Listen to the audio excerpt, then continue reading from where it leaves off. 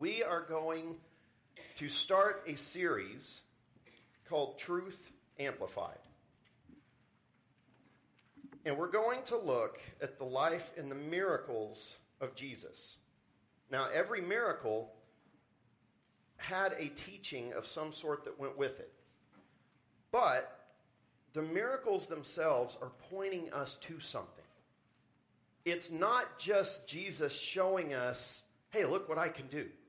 I'm more powerful than you. I have special powers. I'm a superhero. That's not what he's doing, okay?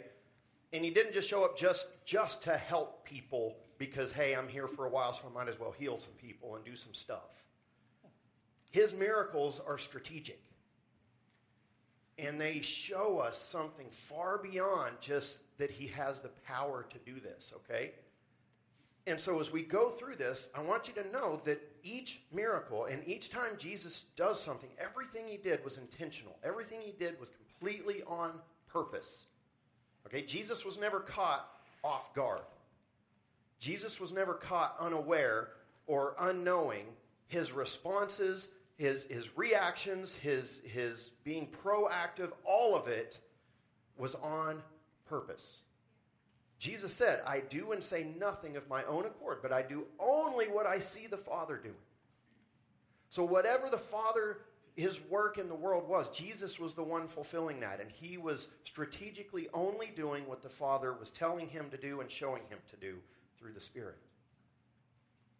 And so it's not just that he was without sin, it's that his life was completely lived to reveal the truth. To reveal the kingdom of God. In short, his life was there to amplify what God was doing in the world because it was the greatest work this world will ever see. And so it's up to us to understand it and to be so committed to it that it literally becomes the identity that we are known by in the world. Not that we try to be just good people or better people than other people or anything like that, that we are so attached to Christ that becomes our identity to other people.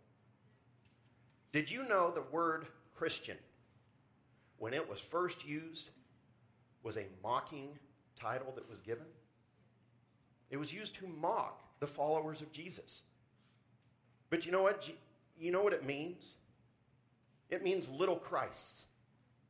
You see, the early church was so excited about Jesus and so radically transformed by his power and his presence in their lives that that's all they talked about. And when I say all, you know what I mean. They lived their lives, they did their thing, but their lives were so radically attached to Jesus that everything they did was for his glory. Every goal they had was to glorify him or to share him with other people. And the pagan world around them, the pagan Roman world, did not understand this. And they're like, okay, so we got all these little Christs running around because this is all they're about. They just talk about Jesus all the time, and their lives are about him, and they're happy, and their lives are working, even though they're not. We're persecuting them, but they don't seem to care. And they started calling them Christians. And here's what I love is historically, they're like, Christians are like, little Christ. Yeah, that works. That works. I will fully accept that title. You want to call me a Christian? I'm good with it. A little Christ. That's my goal in life. And so they took it as a compliment. Don't you see that's how the world and the Christian kingdom works? Is what the world thinks is mocking. Christianity is like, cool. I'm succeeding. If they're calling me a little Christ, then that means they're seeing Christ in me.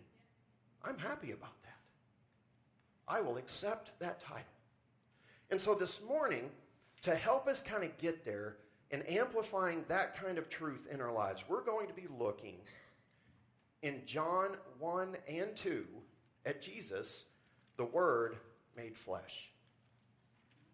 Because John gives us, in the early part of his gospel here, insight into who Jesus is and what he is doing, why he's doing it, and he gives us the lens. And I mean this is the lens through which we are to interpret and translate everything Jesus does in his book, and we can apply it to the other Gospels too. We're not going to, through this series, we're not going to be exclusively in John, but this is the lens through which we're going to look at everything that Jesus does. Because John wants us to get this right out of the gate. And so he doesn't start with, genealogy like Matthew. He doesn't start where the others start, or, like Luke, hey, here's an orderly account of the history that happened right here. He goes straight for the heart of what matters the most. And he has a very poetic and a very powerful prologue to his gospel in John chapter 1. So look with me in John 1, and we'll be looking at verses 1 through 18. And he says, "In the beginning was the Word, and the Word was with God, and the Word was God. He was in the beginning with God. All things were made through him, and without him was not anything made that was made. In him was life, and the life was the light of men. The light shines in the darkness, and the darkness has not overcome it. There was a man sent from God whose name was John. He came as a witness to bear witness about the light, that all might believe through him. He was not the light, but came to bear witness about the light. The true light, which gives light to everyone, was coming into the world. He was in the world, and the world was made through him, yet the world did not know him. He came to his own, and his own people did not receive him. But to all who did receive him, who believed in his name, he gave the right to become children of God, who were born not of blood, nor of the will of the flesh, nor of the will of man, but of God. And the Word became flesh and dwelt among us. And we have seen his glory, glory as of the only Son from the Father, full of grace and truth. John bore witness about him and cried out, 'This was he of whom I said, he who comes after me ranks before me, because he was before me.' For from his fullness we have all received grace upon grace. For the law was given through Moses. Grace and truth came through Jesus Christ. No one has ever seen God, the only God who is at the Father's side. He has made him known." Now, what John wants us to see here is that Jesus is fully God and fully man. This may be the greatest paradox that is nonetheless true in the entire world that has ever happened. Okay? There is no greater paradox to embrace in life or existence than the paradox that Jesus Christ was both fully God and fully man at the same time. You ask how that's possible? Well, let's just think about this for a second. Right out of the gate, John wants to see Jesus for who he is. He doesn't want us to see him as just another prophet in the line of prophets. He wants us to see him as the Logos of God. That's the Greek word here for word. In the beginning was the Word. In the beginning was the Logos. That is the expressed reason, existence, and purpose of God in human flesh. The very representation of everything that God is, if you could put that in human flesh, that's who Jesus is. And guess what? We couldn't do it, but God can. And it isn't just his teaching he wants us to know. This is where we've got to make a leap with Jesus. It's not just about his teaching. He wants us to know, but the very person and identity of Jesus is also important. His teaching and his identity, his existence and his pre-existence in eternity all wrap up together. And in fact, Jesus' teachings don't make any sense if he's not God and man at the same time. Now, yes, this series, we're going to be diving off into the deep end in some places. Okay? And that's okay. We need to do this sometimes. And we begin with the deep truth that Jesus is fully God and fully man at the same time. Why is it important that we understand this? Because his teachings find their origin, purpose, and power in who he is. You see, if Jesus isn't who John says he is here, then the teachings of Jesus become nonsensical. Jesus says, I am the way, the truth, and the life. That makes no sense for a fully human person to say that. But if he's human and God, he's telling you there's something special about his very existence that we have to attach ourselves to. That we must become a Christian, a little Christ, that we are so committed to it, we are so radically attached to it, that it becomes a part of our identity as well. If Jesus isn't who he says he is, then his teachings are meaningless nonsense. And we only have those two choices. Jesus is either who he said he was, and if he is, then he's the most important person who ever existed. In his teachings, his existence, everything have a profound and will have a profound impact on your life for all eternity and can be nothing else. Or he isn't who he said he was, and his teachings mean absolutely nothing, and all of us are wasting our time in here. It's either or. There can be no middle ground here. And so when we look at Jesus in Scripture, we see teachings. Now think of this, that shocked those who heard it. His teachings shocked people at multiple levels. Some are shocked and ecstatic because they've been searching for this truth their whole life, and they're celebrating like, here it is. They're the people who represent the seekers of truth who found what they were looking for. Then you have those that are shocked in unbelief. They're like, this doesn't make any sense. Guess what? Those are the people who can't understand that God can become a man whenever he wants. And they get his teaching from the divine point, but they're looking at it going, but you're a man. This doesn't make sense. How can you teach this?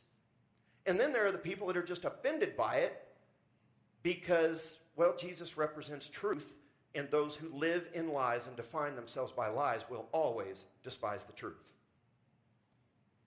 So we see truth that shocked those who heard it, miracles that defied reason. And that's what we're going to look at. Miracles that actually defied all reason and logic and scientific evidence. I've once heard somebody say, falsely, incorrectly, that God is the creator of the rules of the universe and must therefore himself abide by those rules. No. He's the creator of those rules of those universe, and so if he wants to show himself as God, what's it natural for him to do? I'm going to do things outside the rules that I set for all of you. I'm going to do things that you're going to scratch your head and say, how is that even possible? You see, we like to start thinking of our existence as kind of a closed system. The laws of physics, the laws of gravity, they just don't break. They don't even bend. Gravity has yet to fail. If I step off this stage, I'm going to fall. And I can do it 1,000,000 times, and I'm going to fall 1,000,000 times. And yet, what do we find? We find Jesus walking on water. Laws of physics mean nothing to him. And it's not just a magic trick, it's him showing who he is, that he lives outside of this and has a power that is not limited by what we are limited by. And so he had miracles that defied reason, and then he had a connection to people from all walks of life. He didn't come to just one group of people specifically. Yes, his ministry happened in first century Israel and to the Jewish people, but there's a long story behind that. But it wasn't just intended for them. As we know, we're all here. If it was only intended for them, we wouldn't be here right now. And so Jesus is connecting with everybody. He's connecting with women, with men, with minorities, with everybody.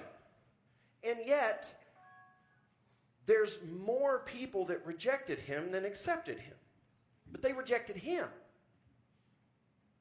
So we've got to look at this picture that's being painted in Scripture of Jesus as something is very, very different here. Because no single person has altered the course of world history as much as Jesus Christ has. And yet, the 4 gospel accounts of Matthew, Mark, Luke, and John are the most detailed accounts of his life that we have. Jesus wrote nothing down himself. He didn't organize an army, he conquered no lands, And yet 2,000 years later, he is the center of all world history. He lived only 33 years. And yet, our Redeemer lives. You see, Jesus is a paradox. Because if he's fully man, then he's limited. If he's fully God, then how could we have known him as a person? We've got to take these two concepts, slam them together, and say Jesus is absolutely unique. And so for someone that important, we need to understand not only his teachings, but his identity, his life, his purpose, and put it all together to see that every miracle, every teaching forced people to ask, who is this man? Every time he did something, it was people were going, how is this possible? Who is this person? Now, there was a small group of people when he was on earth who would say, I'll tell you who he is. He's the Son of God. He's the Messiah. He's the chosen one. And even they didn't quite understand who he was. And so, it was the constant refrain from the lowest to the highest person. Some readily confessed who he was, but most refused to believe despite seeing miracle after miracle with their own eyes. And so with that in mind, let's list what John says very quickly about Jesus here. And this is not exhaustive, but here are 9 things that that he kind of captures in John 1 through 18. 1, he was in the beginning. Now, what does this sound like? When he starts in the beginning, what is John talking about? He's going back to Genesis. He's saying, hey, look, our story has come full circle here. In the beginning, every person who was a Jewish mindset or knew anything about God is automatically thinking Genesis 1:1. And so your mind automatically wants to fill in the blank. What is that? In the beginning, God, look and see, you know it. In the beginning, God created the heavens and the earth. And he does this brilliant thing here where he says, in the beginning was the Word. And the Word was with God, and the Word was God. And every mind will stop and go, oh, wait a minute. Wait, something else is happening here. You see, he is co-eternal with the Father, which means Jesus is not a created being. At no point was Jesus created. He's always been. He is a part of the great I am. Father, Son, and Spirit. Yes, welcome to another paradox of the Christian faith. Father, Son, and Spirit have always existed, did not come from anywhere. Their very existence is self-sustaining and is the very definition of existence. That's why God gave the name I am. Because he needs nothing else to exist. God didn't come from anywhere because he is existence. He is life. But John calls him the Word. He says he was the Word. The second thing, the Logos, the expressed reason of God. You see, life has a funny way of organizing, right? We see it in ourselves. We see it in our cells. It's about organization. Everything kind of works. Everything has a purpose. Everything works without even being forced to work. What do we see? We see in creation, we see the sun rising every day. We see the sun setting every day. There's this organization about it. There's reason behind it. And he's saying, you want to know the reason of God? Look at the Word. Look at Jesus. And then he says he was with God. Do you feel him building here? In the beginning was the Word, and the Word was with God, and the Word was God. This is as bold a statement as any first century Jewish author could ever make. Okay, I understand people would have wanted to stone and kill him immediately reading those words if they don't understand who Jesus is. Which means John made far more enemies than he made friends in the moment that he wrote this. And you know what? He knew what he was writing, and he was glad to write it. You know why? Because it's true. He didn't care that the world was going to hate what he just said. He said it anyway, and because it was true. And then he says, in case you're missing the point, he keeps going. Number 4, all things were created through him. He was God's agent in creation. The Father spoke, the Son made it happen. How does that work? I don't know. He doesn't explain it. Don't you love there are things that he's just like, hey, this happened. You're like, but that's really cool, God. How did it happen? He says, yeah, you don't need to know. I'll tell you that later. Just know it happened. It happened through him. And so he says nothing that's been made was made without going through him. So all of creation exists because of the work of the Father and the Son in creation. So thus, what does this tell us about Jesus himself? He is Lord over creation itself. Lord over creation. Then he says he is the light of man that shines in the darkness. He is the lone light in a world of darkness to which we, as humanity, as those created in the image of God, can see the truth. Don't mistake this. He is the only one who is shining a light that is true. Every other light in this world that does not come from Jesus is a false light that will lead you to death. He is the light of man that shines in the darkness. And he says the darkness has not overcome him. What a great statement. He came to a world of darkness, shined his light, and the darkness threw everything it had at him and couldn't beat him. 7, to those who receive him, he makes the children of God. To those who receive him, he makes children of God. What was his purpose for coming? To make children of God. And how? By faith. That's the point. He is the light that shines the truth. He is God himself. And if you receive him, you become a child of God. He is the one and only Son of God. There is none other like him. Jesus is the only one that is truly, truly unique in the world. Yes, each of us has our own unique fingerprint and unique DNA, but you know what? That DNA was built off the DNA of others. So families can be identified. Family traits get passed along. How many of you can go back and look at old family pictures and you're like, yep, they're related? My family, I didn't get it, but in Smith family, we got these ears that just like go out like this. They pass along. All kinds of people got them in our family. You see those traits, but what does he say? He says that he is the one and only Son of God, which means the traits of God are what we should be looking for. And then 9, a very important statement, says he is full of grace and truth. He did not come to condemn the world. He didn't come to destroy the world. He didn't come to punish the world. He came to give grace and truth and to make people children of God. And what is grace? It's favor. It's God's unearned, undeserved favor. And that's what Jesus was full of. He just gave favor to people who didn't deserve it.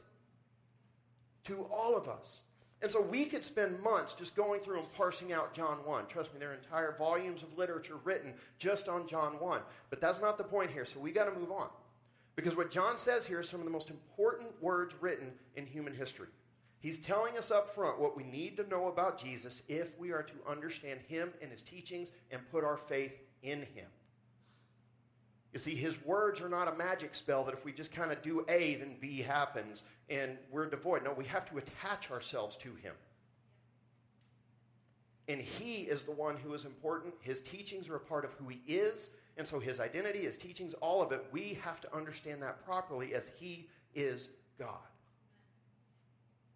His life, his teachings, his miracles, his death, his resurrection, and his promised return must all be understood through the lens of what John just told us about him. Because John told us, verse 14, and the Word became flesh and dwelt among us, and we have seen his glory. Glory is of the only Son from the Father, full of grace and truth. Jesus is both human and divine. He is God. He is the God-man. Both fully God and fully man at the same time. And only because Jesus made the choice to make this happen did it happen. Jesus stepped out on his own to do this. He was sent by the Father, but it was also the will of the Son to do it. because Father, Son, and Spirit are all together. There is no friction between them. One's will is the other's will, all submitting and all glorifying each other for all eternity. It's amazing. Amen. And it's something to think about. It really is. And so the Son came to earth as a man. And everything that he did shows us both the truth of his divinity and his humanity. The Apostle Paul puts it like this in Philippians 2, 6 through 8. It says, who, though he was in the form of God, did not count equality with God as a thing to be grasped. Now that idea of grasp is held on to. He didn't hold on to it for himself. What did he do? Verse 7, but emptied himself by taking the form of a servant, being born in the likeness of men, and being found in human form, he humbled himself by becoming obedient to the point of death, even death on the cross. And what does it mean? That he emptied himself. Himself. Nothing else could do this. Nobody could force this. Nobody could make this happen. This could only happen through a voluntary act of the Son. What does it mean he emptied himself? It means he set aside his omnipotence, his omniscience, and his omnipresence. Okay? Being all-powerful, being all-knowing, being all-present through all of time, all at the same time. He set all of that aside so that he could be located in space and time as a human being. Now imagine going from being all-powerful, all-knowing, and all-present to being located in space and time, feeling hot and cold, being hungry, feeling pain, and having the limited capacity to know in your mind when you were once all-knowing. He set all of that aside. Now, did that make him any less God? No, because he did not set aside his divine nature or his holiness. Because the divine nature and his holiness could still exist in space and time.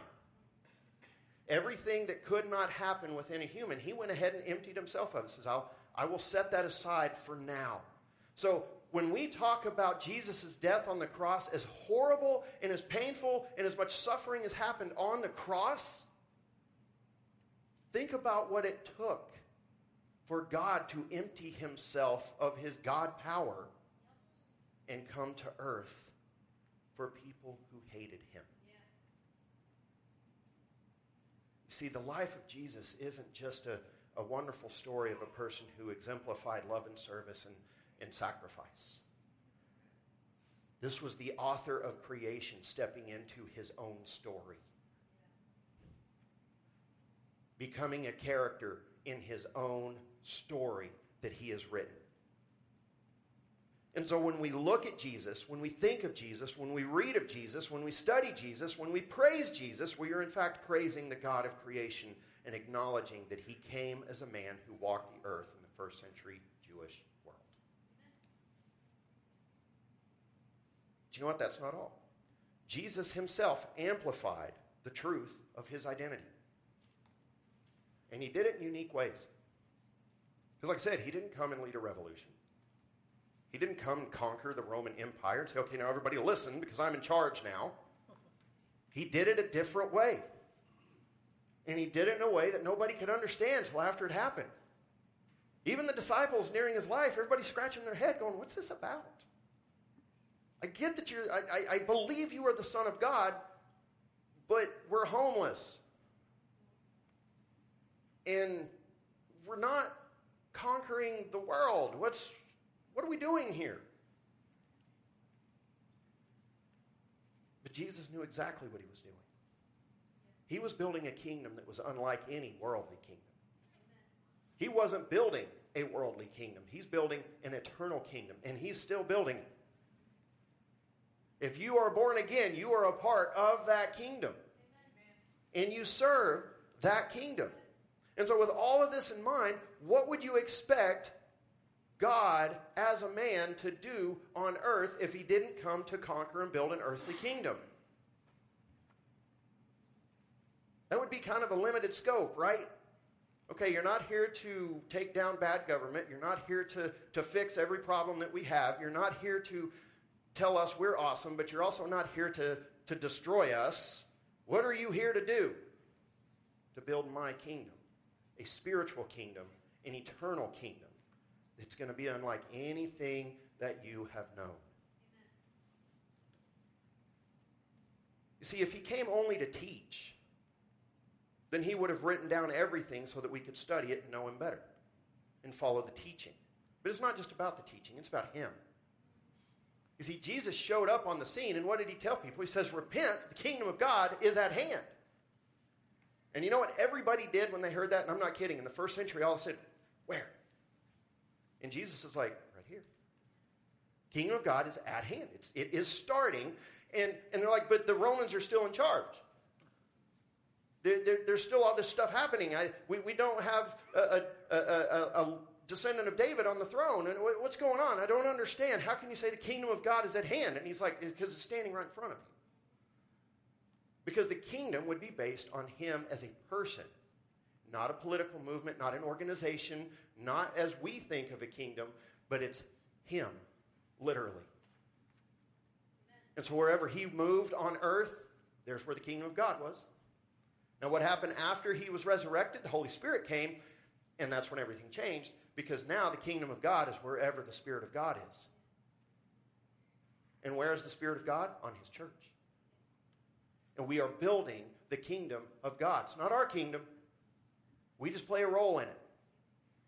But we are building the kingdom of God. And that kingdom will have no end. So his miracles and his teachings, in fact, his very existence, amplifies this. And the first miracle that John records is found in John 2 and points to this very thing. Okay, so we're going over to John chapter 2 now. Starting in verse 1, it says, on the third day, there was a wedding at Cana in Galilee, and the mother of Jesus was there. Jesus also was invited to the wedding with his disciples. When the wine ran out, the mother of Jesus said to him, they have no wine. Jesus said to her, woman, what does that have to do with me? My hour has not yet come. His mother said to the servants, do whatever he tells you. Now that's faith. She was completely undeterred. Do whatever he tells you. Verse 6, now there were 6 stone water jars there for the Jewish rites of purification, each holding 20 or 30 gallons. Jesus said to the servants, fill the jars with water. That's a weird command when you run out of wine. And they filled them up to the brim, and he said to them, now draw some out and take it to the master of the feast. So they took it.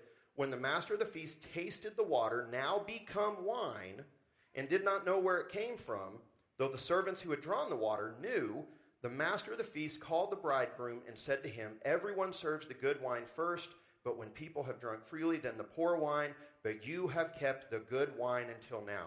This, the first of his signs, Jesus did at Cana in Galilee and manifested his glory, and his disciples believed in him. John calls this the first of his signs. Not a miracle, but a sign. It is a miracle, but John calls it a sign. Why? Because they point to the bigger picture of who he is. They aren't isolated incidents where Jesus performed some kind of magic trick to get attention. They are signs that amplify the truth about who he is and what he's doing and what the result will be. When we understand the miracles as signs, we learn to dig a little deeper, ask the right questions, and find the truth that is life-changing. So if Jesus is who John says he is in chapter 1, what do we expect out of a sign? If he is in fact the Son of God through whom the world was created, we would expect to see signs that show he is Lord over creation, right? Is altering the very physical state of matter instantly expressing a lordship over creation? I think so. I think that checks the box. You see, he was not bound by the rules of this world. We would see signs that point towards the kingdom that he is building and signs that he is the light of men, is full of grace and truth. And in this miracle, we see just that. He turns water into wine without any fanfare. He doesn't wave his hand over it. He doesn't give some kind of amazing prayer and ask God to do it. He just fills it up with water and says, take some out and give it to him. When they give it to him, it's wine. You know that person was confused. He dipped it out. This is going to be fun.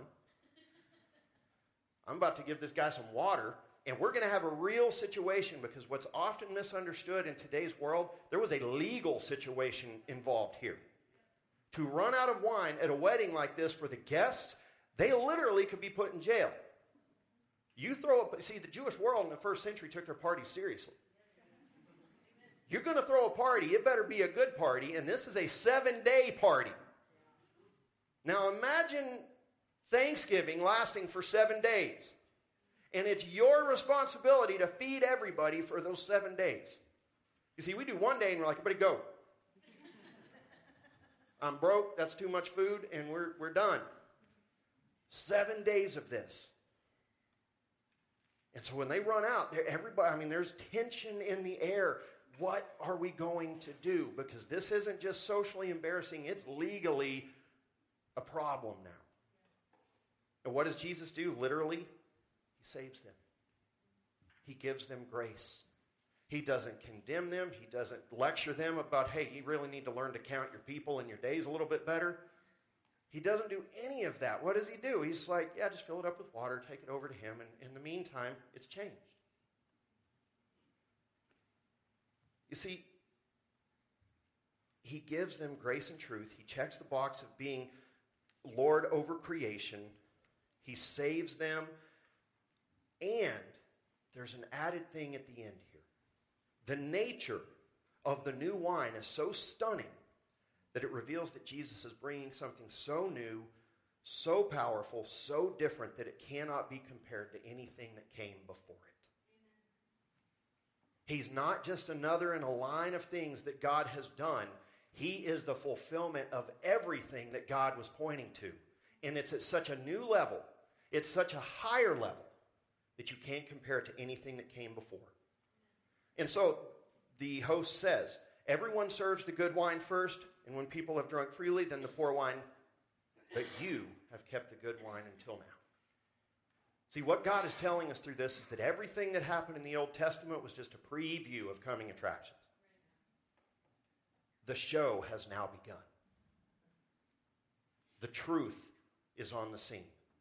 The author himself has stepped into his story. And so I say all of this to ask, how is Jesus amplified in your life today? When you think of Jesus, do you just think of a friend? Do you think of a cosmic Santa Claus who's there to take care of your problems, give you what you need? Do you think of the one who will forgive you and died for you and his grace just covers everything? Or do you think of the King of Kings and Lord of Lords, the creator of all that has been created? You know, I was thinking about it as I was preparing this and even just while we were singing. I want you to think of every picture you know, have ever seen, artist rendition, whatever, every artistic rendition of Jesus you've ever seen. How many of them show people genuinely bowing in reverence to the King? Not many. We'll talk, we have these wonderful pictures, and they're true. I'm not knocking them, that Jesus holding people up, people welcoming people in, of Jesus teaching people, of Jesus kind of restoring people. I mean, there's so many wonderful depictions and Bible stories that people have used, and yet, how many pictures do we honestly see where people try to reflect the genuine kingship and power of Jesus, of Lord over all creation? See, if we aren't thinking of Jesus in those terms, we're selling him short. He deserves more. And it's not just that he deserves more. We won't understand how he's working, and we won't engage in what he wants us to engage in if we don't fully respect who he is. We'll take him too lightly. And when we take Jesus too lightly, we're in trouble. Because we won't take his words lightly, and then we'll just kind of take his forgiveness for granted and all kinds of things, and we will lessen the value of the cross in our lives. And so when you pray, are you seeking his kingdom or seeking to have him establish your kingdom? And think about it. So many times we pray and we're asking God for stuff and for things to work out and for things to go the way we want them to go, when really that's more establishing our kingdom Hey, God, make my life work the way I think it should work. What did Jesus say? He says, when you pray, say this. Our Father, who is in heaven, hallowed be your name. Your kingdom come. Your will be done. Jesus teaches to pray, and he says one of the first things you better understand is who's in charge here.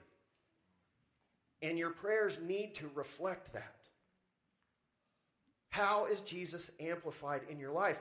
Because we must. There is no room for error here. Okay, there's no room for error on this. We either get it right or we're completely wrong.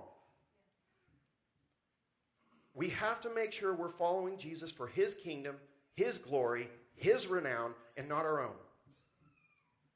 See, a lot of people say the name of Jesus and claim the name of Jesus and try to claim the power of Jesus and then try to use Jesus to build their own kingdom. And Jesus had something to say about this. He says, not all who call me Lord will enter into heaven. You see, Jesus even admits there are people who are not going to get this. And here's what Paul has to say about this. He says, do not be deceived. God is not mocked, for whatever one sows, that will he also reap. For the one who sows to his own flesh will reap from the flesh reap corruption. But the one who sows to the Spirit will from the Spirit reap eternal life. We must seek Jesus as Lord of all. We must bend our knee to him, bend our will to him, and acknowledge him as Lord of all creation. Above everything else, that what he says goes, and that I don't have rights in the kingdom of God. I relinquished all control of my life when I accepted him as Lord and Savior of my life. I gave him up. Now here's the good news. What do we find in Jesus? Life, grace, truth. The fruit of the Spirit, love, joy, peace. You see, he knows us, and he's like, no, I will take care of you, but you will do it my way. And God will not compromise on that. And so how is God amplified in your life? And then, very quickly to close, how is he amplified with us? And when I say us, as Grace Family Fellowship in 2024, how are we amplifying Jesus Christ to the world? Because Jesus made us a promise in this. In John 12:32, he says, and I, when I am lifted up from the earth, will draw all people to myself. Now notice who's doing the drawing and where they're going. It's our job to lift up Jesus, and guess what? They're not going to come to us. They can go to him. And that's what we want. This isn't about Grace Family Fellowship. This is about Grace Family Fellowship lifting up Jesus so Jesus draws people to himself. Now, how do we know when we're successfully doing that? We see people getting saved. We see that Baptist pool filled regularly because people have heard the truth, they have found life, and they are transformed. And that is all of our jobs. That is all of our jobs. That's not just my job as a pastor. That is all of our jobs. I need to be telling people about Jesus. You need to be telling people about Jesus. That's why we have the 4x4 cards that we have to help remind us. It's not a gimmick. It's just a reminder that we need to be about the kingdom of God in our lives and sharing him with others. However we can. It'll look different for different people. You don't have to be a salesman. But how are we doing it? And so this week, ask yourself, how is the lordship of Jesus Christ, creator of heaven and earth, amplified in my life? Let's pray. Father God, thank you so much for today. And God, we just thank you that we get to serve your kingdom. God, we thank you that you started this work. And God, that we get to be a part of this eternal kingdom and movement, God, that the gates of hell will not prevail against. Then nothing can stop it. And God, I pray as we go through this series, looking at how you, Lord Jesus, amplified the truth of who you are. God, help us to see what that matters in our own lives, how that matters. Not so that we can just say we have the right answer, but God, you are the truth. Lord Jesus, you are the truth, and the truth sets free. I pray that lives are transformed as we draw near to you, as you are lifted up and that your kingdom would be glorified and would grow. God, we pray this together in your holy name, Lord Jesus. Amen.